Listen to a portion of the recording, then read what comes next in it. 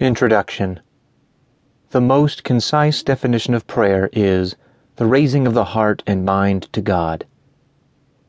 The definition describes what we should do every day in all activities.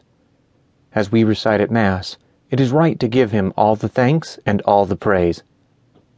Prayer is recognizing the call of God and complying to Him with humility.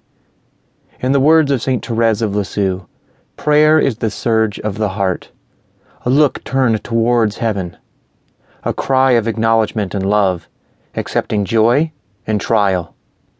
The main goal of this publication is to teach you about prayer, how to pray the right way by both guiding you through prayers and outlining common Catholic prayers.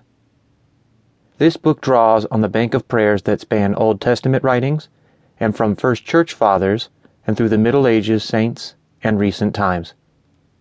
I believe this book will be essential in helping everyone who seeks to get more intensely in the life of prayer. God desires we all thirst for Him. Do you know how to pray? If your answer is no, do not be troubled. Learning how to pray is easy and anybody can learn. The purpose of this publication is to teach you how to pray. In addition to learning from a simple step-by-step guide, you will learn from the prayers, from the Bible, and from saints. Let us get started.